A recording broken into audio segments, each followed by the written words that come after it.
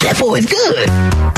It's Vinny's View on the home of the Suns, Arizona Sports. Presented by Revitalize Weight Loss and Wellness. Eat smart, lose weight, keep it off with Revitalize. Proud nutrition partner of your Phoenix Suns. Yes, it was a little different. Before last night, the Phoenix Suns had taken the court 4,373 times in the regular season over the last 55 years, wearing uniforms that accentuated purple and orange. Among a North American Major League franchises, a color combination unique to them.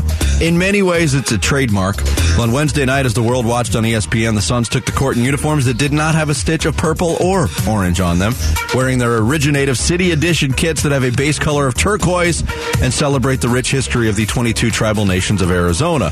While the uniforms were new, the formula was very tried and true. When you shoot the heck out of the ball, you win. The Suns shot the heck out of the ball from three-point range and beat a growingly desperate Golden State Warriors team 130-119 at Footprint Center.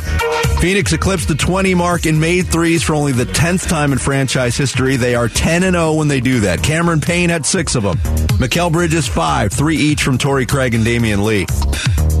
The Suns probably needed to be that hot because one Warrior was even hotter. Steph Curry was on a different level, scored 50 points on remarkable shooting, made 17 of his 28 shots and 7 of 11 from three-point range himself. The rest of his team shot only 39%. And once again, the Suns won without Chris Paul, who continues to nurse his heel injury, but every win without him could be huge later on. Head coach Monty Williams is taking the patient and lenient approach with Paul's recovery, and based on what we've seen at the end of the last 2 postseasons, that is absolutely the right approach to take, even though a vocal faction of the fan base might not think so. That's Vinny's View.